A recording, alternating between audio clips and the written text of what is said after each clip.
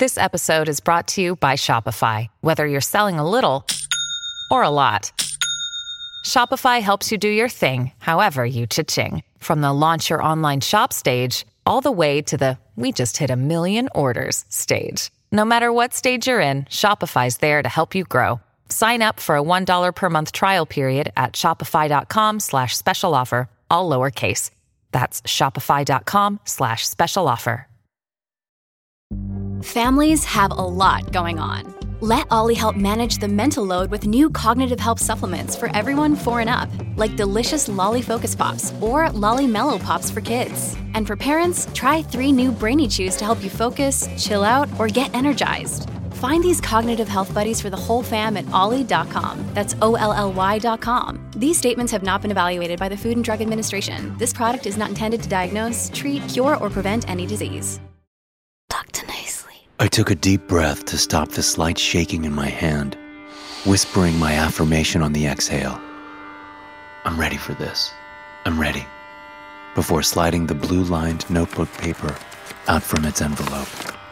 I was finally ready to read my dad's suicide note.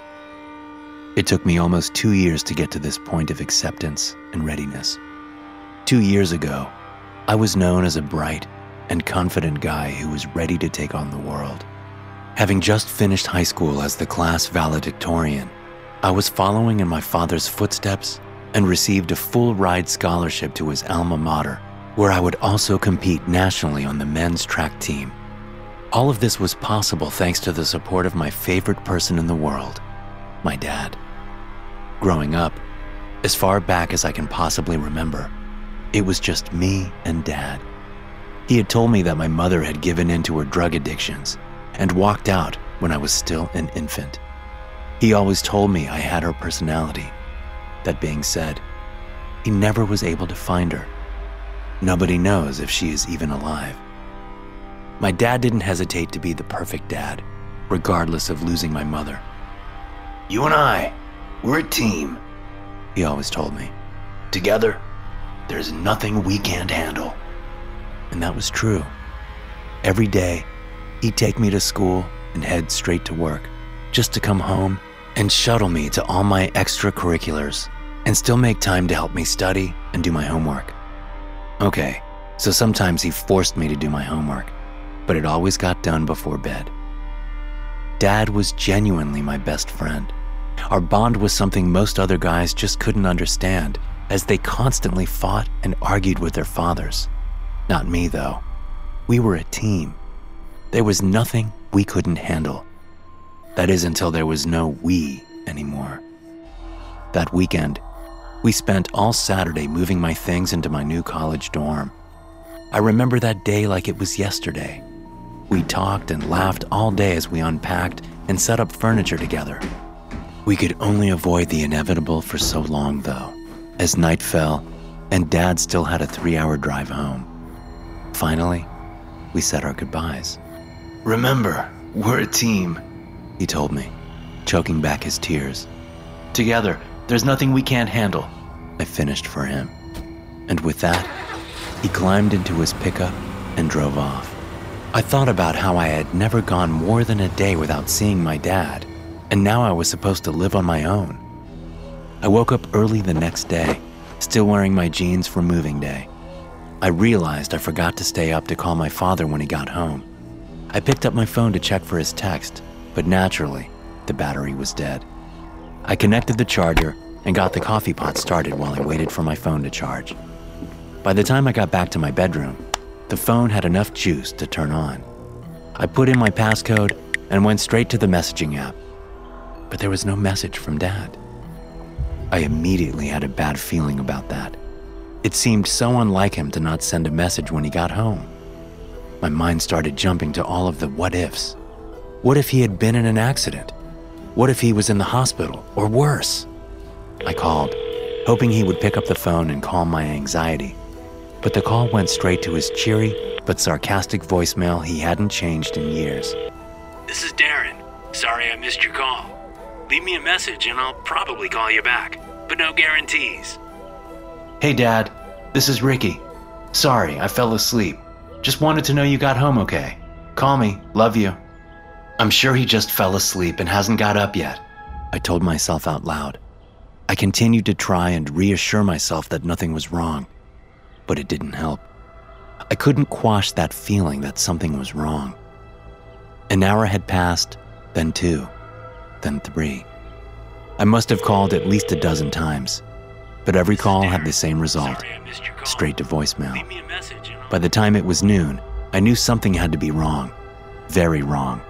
If my dad slept until 7:30 a.m., that was sleeping in for him, even on a Sunday.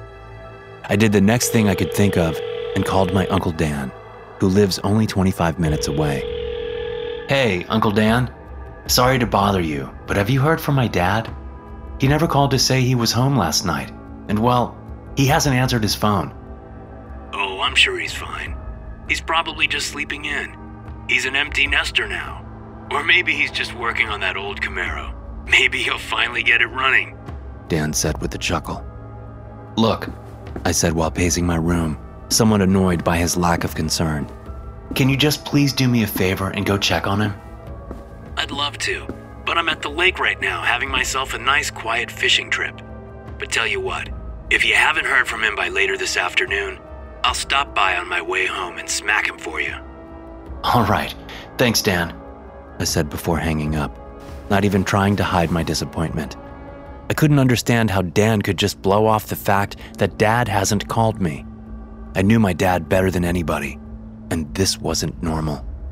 I called the highway patrol next and asked them if there had been any accidents involving a 2006 Chevy Silverado. Thankfully, there had been none. After that, I called the local police from my dad's city, asking them to file a missing persons report or do a wellness check. They blew me off the same way Uncle Dan did, telling me that He's an adult and has no obligation to check in with his teenage son. and recommended that I wait a couple of days. By 2 p.m., still, with no phone call and nobody that would take me seriously, I grabbed the keys to my dainty maroon sedan and started driving. I drove fast, I couldn't help it, but I made it home in just 2.5 hours, cutting 30 minutes off the usual 3-hour drive. I felt my heart speed up and hit a little harder as I pulled into my neighborhood, anxious to get some answers. As the garage door opened, I could see the Chevy Silverado in the garage, next to the rusty old Camaro with parts and tools scattered about. Feeling a little relieved, I took a deep breath in and let my chest push the air back out. "Dad?" I called out as I walked through the door. His keys, wallet, and cell phone all lay in place on the old, beat-up, brown shelf next to the door. "Dad, are you home?" There was still no answer as I peeked out into the backyard. It seemed as though the home I'd known my whole life had never been so quiet. It was usually filled with the sounds of conversations, laughter, music, or the sound of sports playing in the living room. Tonight, however, the silence of the house was so muted that each stair creak sounded like the house was moaning in pain, as if it was being forced to tell a dark secret. "Dad?" I called out, a little softer this time, scared to disturb the leering silence. I gave his bedroom door a soft knock, then twisted the doorknob and pushed lightly, encouraging it to slowly open with a drawn-out, squealing creak. That's where I found him. The first thing I noticed was the blood. The headboard of his bed had a deep red, almost black in the middle, spatter of blood. It looked as if someone had filled a large water balloon with blood and launched it at the headboard. The splatters of blood projected upwards from the headboard, leaving long streaks of blood up the wall, and even onto the ceiling. Laying on the bed was my father, thankfully slumped in a way that I could not see his head and face. Next to him, I could see the deep brown wood stock of his 12-gauge shotgun. This is an image I can't get out of my mind. The harder I try to not think about it, the more I think about it. It haunts me every day and every night. I frequently have nightmares where I watch my dad pull the trigger, sending blood and brain matter flying throughout the room. I always try to stop it from happening, but I'm unable to move. That evening, I experienced what shock truly is. It's as if the part of my mind that controls how rational people should act simply broke. I know I called 911. I know I told them someone was dead, but I barely remember anything else from the ensuing events until the funeral, and the time the detective told me that my father's death had been ruled a suicide. Detective Tilly was her name. I always kept her card in my nightstand. She handed me a Ziploc bag. Inside was an off-white envelope that was once sealed but had carefully been opened. On the outside, written in black ink, my name was written. "It's addressed to you," Detective Tilly said. "We had to process it for evidence, but the case is closed and this belongs to you." The next thing she handed me was her card, with a soft touch on my shoulder and a promise that I could call anytime, under any circumstance. Over the following 18 months, my life can only be described as an absolute mess. I was hospitalized twice, not for physical injuries, but psychiatric ones. I would simply forget to eat and ended up severely underweight. Another time, I was apparently found by police walking down the highway at night, barefoot, wearing only shorts and a t-shirt.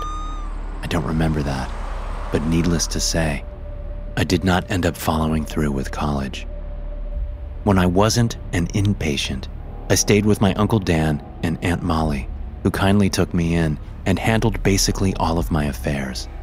Over the past 6 months, thanks to the help of Uncle Dan, Aunt Molly, my psychiatrist, and my therapist, I've made progress enough to finally start feeling like a normal person again. I'd been weaned to low dosages of the pills that help me sleep, and my therapist and I had decided that I was finally in a place where I could, and should, read the suicide letter addressed to me. "Ricky, I want you to know that I'm sorry, and that none of this is your fault. Ever since your mother's death, the only thing that brought me happiness was being your dad. Now that you are off on your own, I don't feel as if I have any reason to live. I love you, Dad." I paused, staring at the words, letting them sink in. My fist slammed on the desk before I even realized I was angry, knocking my pen holder over. I grabbed the pen holder and threw it across the room. I heard it crack on the wall, followed by pens and pencils landing in every direction. "What the fuck?" I said out loud, as my sight blurred from the accumulating tears. This letter was supposed to provide me with closure, not more questions. What did he mean by my mother's death? My father had always told me that she left, and he didn't know what happened to her after that. And why is it that he couldn't continue to be my dad after I left college? I took a deep breath in through my nose and pushed the air out through my lips. I took a couple more breaths until I had composure over myself. I started picking up the pens that I had thrown everywhere. They were all the blue-capped ballpoint pens, the only pens I would write with. That habit was one of many that I picked up from my dad. That's when the oddity of the note struck me, something I hadn't thought of until now. The note was written with a black pen. My dad only ever wrote with blue pens, as if he had some sort of paranoia with using any other ink. I rushed back to the note and looked at it more intently. The black ink on the paper didn't seem right, and not just the color, but the lettering as well. I rushed to the closet and pulled out the old orange shoebox that contained every card my dad had ever left me. On top was the card he had given me, along with my graduation gift. On the top front, written in blue ink, was my name. I placed it next to the suicide note written with black ink. It was different. The handwriting was close, but different. My dad wrote the R in Ricky with straight lines and sharp points on the graduation card, but on the suicide note, the back of the R was curved. There were other small differences as well, such as how on the note, the handwriting was slightly more slanted than on the cards my dad had given me. Look, Bumble knows you're exhausted by dating. All the, must not take yourself too seriously, and 6'1" since that matters, and what do I even say other than, hey? Well, that's why they're introducing an all-new Bumble, with exciting features to make compatibility easier, starting the chat better, and dating safer. They've changed, so you don't have to. Download the new Bumble now. Over the next few hours, I pulled out every single card and analyzed the handwriting, comparing it with the suicide note. The more I read, the more I became convinced that the suicide letter was written by someone else. But who? Was my dad murdered? I approached Dan as soon as he got home, holding the letter in my hand. "Dan, there's something I'd like to talk to you about," I said, standing in the doorway of his office with my free hand anxiously in my pocket. "What can I do for you, Rick?" Dan replied with a smile, but still looking down at his computer. "My dad's suicide note. I read it. It says here that my mother died, but my dad said that she left and he never knew what happened to her. I'm just confused." For a moment, just a small moment, a look of surprise came over Dan's face, as if he'd been caught with his hand in the cookie jar. Just as quickly as it appeared, that expression left and was replaced with a kind, caring look. "I'm sorry, honey. I don't know much about your mother. I only met her a few times myself." Paused for a minute to remove his reading glasses and set them on his desk. "I'm sorry to say this, but I think it's also fair to say that there were a lot of things your dad kept to himself. I wish he'd opened up about his struggles. We all do." "Okay, I'm sorry to bother you," I said, starting to walk away. Hey, don't leave yet. Is there something else that is bothering you?" "Well, the thing is, I trailed off and looked down at the ground. I didn't know how to say it, that I thought my dad was murdered. I started doubting myself and was worried that after all of the problems I've had, that I might sound crazy. "It's okay, Ricky, you can tell me." "I don't think my dad wrote the note. It's not his handwriting. It doesn't match," I spat out. "Ricky," Dan said, sounding clearly disappointed. "I thought we had all this behind us. Did you take your meds today?" "Yes, I took..." "I'll call Dr. Z first thing tomorrow. We don't need you to have another mental break. I'm sure the therapist can get you in for an emergency session as well," he said while scribbling down some notes on his post-it stack. "You know what? You're right. I'm overthinking all this. I'm just going to get some rest." I didn't wait for a response. I turned and hurried into my room, closing and locking the door behind me. Deep breaths, I thought to myself. Deep breaths. I took a few moments to compose myself before sitting down on my chair. I unclenched my hand, letting the old post-it note that I had swiped off Dan's desk fall into mine. The note said, "Pick up prescription for Rick."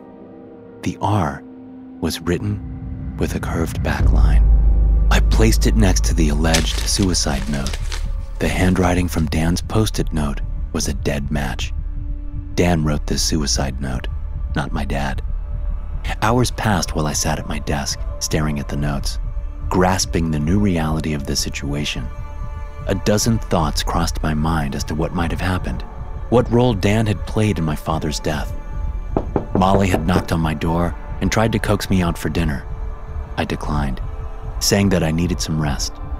My therapist called too. Undoubtedly, he had received a call from Dan. I ignored his call, thinking Dan was trying to make me think I'm crazy. "What are you hiding, Dan?" I asked myself. It was 11 p.m., and I was sure Dan and Molly had gone off to bed.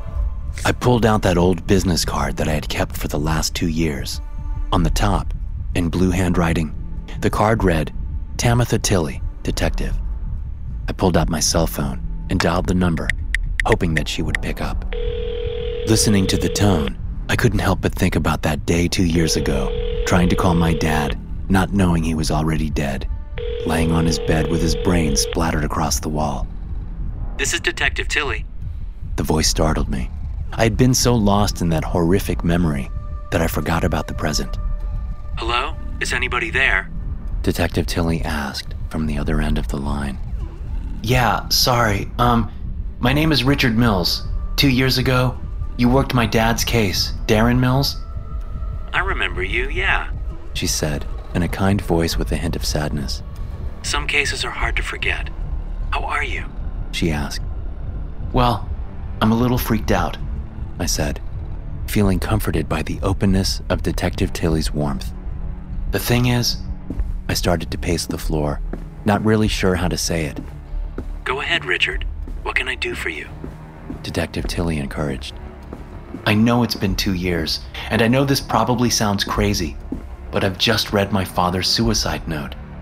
And it's not his handwriting. He didn't write it." There was a pause of silence from the other end of the line. Are you sure? Detective Tilly asked. "Yes, and I've compared it to my uncle's handwriting, and it looks exactly like his. I know how this sounds, but..." I believe you, Detective Tilly said before I could finish. Look, if you're right about this, we need to get ahead of the situation now. Where are you? I can come pick you up, bring the note and your uncle's handwriting sample, and we'll look at this together. It felt so good to hear her say that she believed me. It had been so long since somebody truly believed in me, instead of treating me like some sort of head case. I gave her my address and started grabbing some clothes from my closet with my free hand.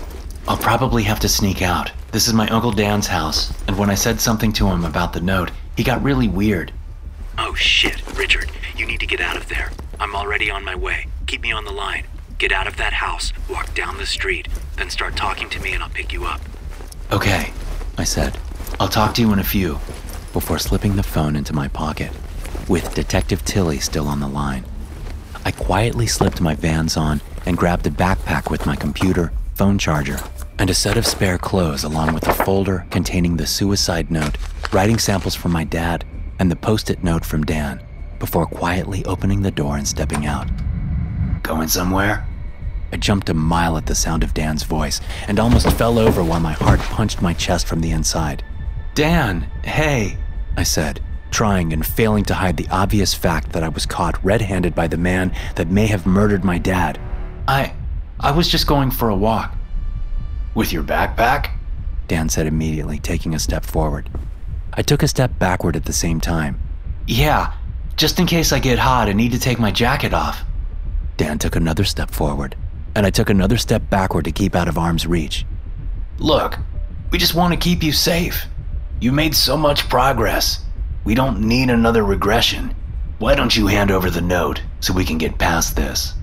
His suggestion sounded more like a demand, and it occurred to me that he had probably been listening to my conversation with Tilly. He took another step forward, and I took another step backward. "No," I said. "It's mine, and it belongs to me. You know, you should remember who took you in, and put up with all your psychotic breaks before you go making crazy accusations about the people who care for you." His usually cheerful voice now sounded dangerous and sharp, and he took another step forward. I realized that I was all but cornered. He stood between me and the door. "Give it to me now," he demanded, no longer able to maintain the Mr. Nice Guy facade. He lunged at me. I turned to run, but his hand caught my backpack, ripping me backward. I landed hard on the floor, smacking my head on my chair on the way down. "Get off me!" I shouted, and started kicking my feet at him. He ripped the backpack away, but I held onto it with both hands on the straps. He pulled again, even harder, and the seam in the strap started to rip. I remembered what my dad had taught me. If I were ever to be attacked by someone, to kick him in the groin. I summoned all of my strength and kicked as hard as I possibly could, placing my lower shin right between Dan's legs. He let go of the backpack and fell to his knees while I fell backward toward the window. "Asshole!" Dan yelled as he started to stand up. I was already pushing the screen out of the window, and just as he rose back to his feet, I jumped out of the window, landing in the bushes 4 feet below. I scrambled to my feet while wiping the blood away from the cut on my forehead, created by my collision with the chair. I heard a thud behind me and turned to see that Dan had already made it through the window. All I could do now was run. I made it about 10 feet away before something hard hit my head. My vision flashed, and the next thing I knew I was on the ground with Dan standing over me, a large rock in his hand. "Drop the rock or I'll shoot!" I looked up to see Detective Tilly standing 20 feet away, her pistol drawn and pointed right at Uncle Dan. "Look, this is just a big misunderstanding," Dan said desperately while dropping the rock. "Put your hands on your head and get on your knees," Tilly demanded as she walked forward, pistol still drawn. Dan dropped to his knees while I began to crawl away. "Now lay down on your stomach," Tilly demanded as she carefully navigated behind him. He's having a psychological break. He needs help. Dan pleaded, but Tilly ignored him. Instead, she grabbed his head and slammed him into the ground face first and proceeded to put him in handcuffs while multiple other police cars arrived. A lot happened in the next few weeks. I spent a couple of days in the hospital, being treated for a serious concussion. Detective Tilly stopped in multiple times to check in on me and keep me updated. The following day, she had the case reopened to be investigated as a homicide, with the suicide note being a key piece of evidence. Dan was arrested that night for assault. Detective Tilly had heard the entire thing over the phone and witnessed him hit me in the head with the rock. When questioned about the homicide, however, he refused to talk and lawyered up. Instead, they turned to interrogate Aunt Molly. It took her less than an hour to crack and confess to everything. As it turns out, it wasn't just my mom who was into drugs. They all were. Aunt Molly, Uncle Dan, and even my dad. One night when I was just an infant, things got out of hand while they were using, and my mother overdosed. They didn't want to go to the police because they would all go to jail, and guardianship of me would have been given to the state. Instead, my dad and Dan disposed of her body and played it off as if she had walked out on us. They all got clean after that, and my dad made it his goal to be the best dad he could be. The night my dad died, my dad admitted to Dan that he couldn't hold on to the secret anymore. Now that I was an adult, he planned to confess to the authorities what had happened 18 years ago. This didn't sit well with Dan, so Dan killed him and made it look like a suicide to keep Molly and himself out of prison. It was a lot to grasp, but ultimately, I feel much better finally understanding the truth. I've forgiven my dad and can finally move on with my life and continue to college. I know that, even though he's gone, Dad will always be with me. After all, we're a team, and together, there's nothing that we can't handle.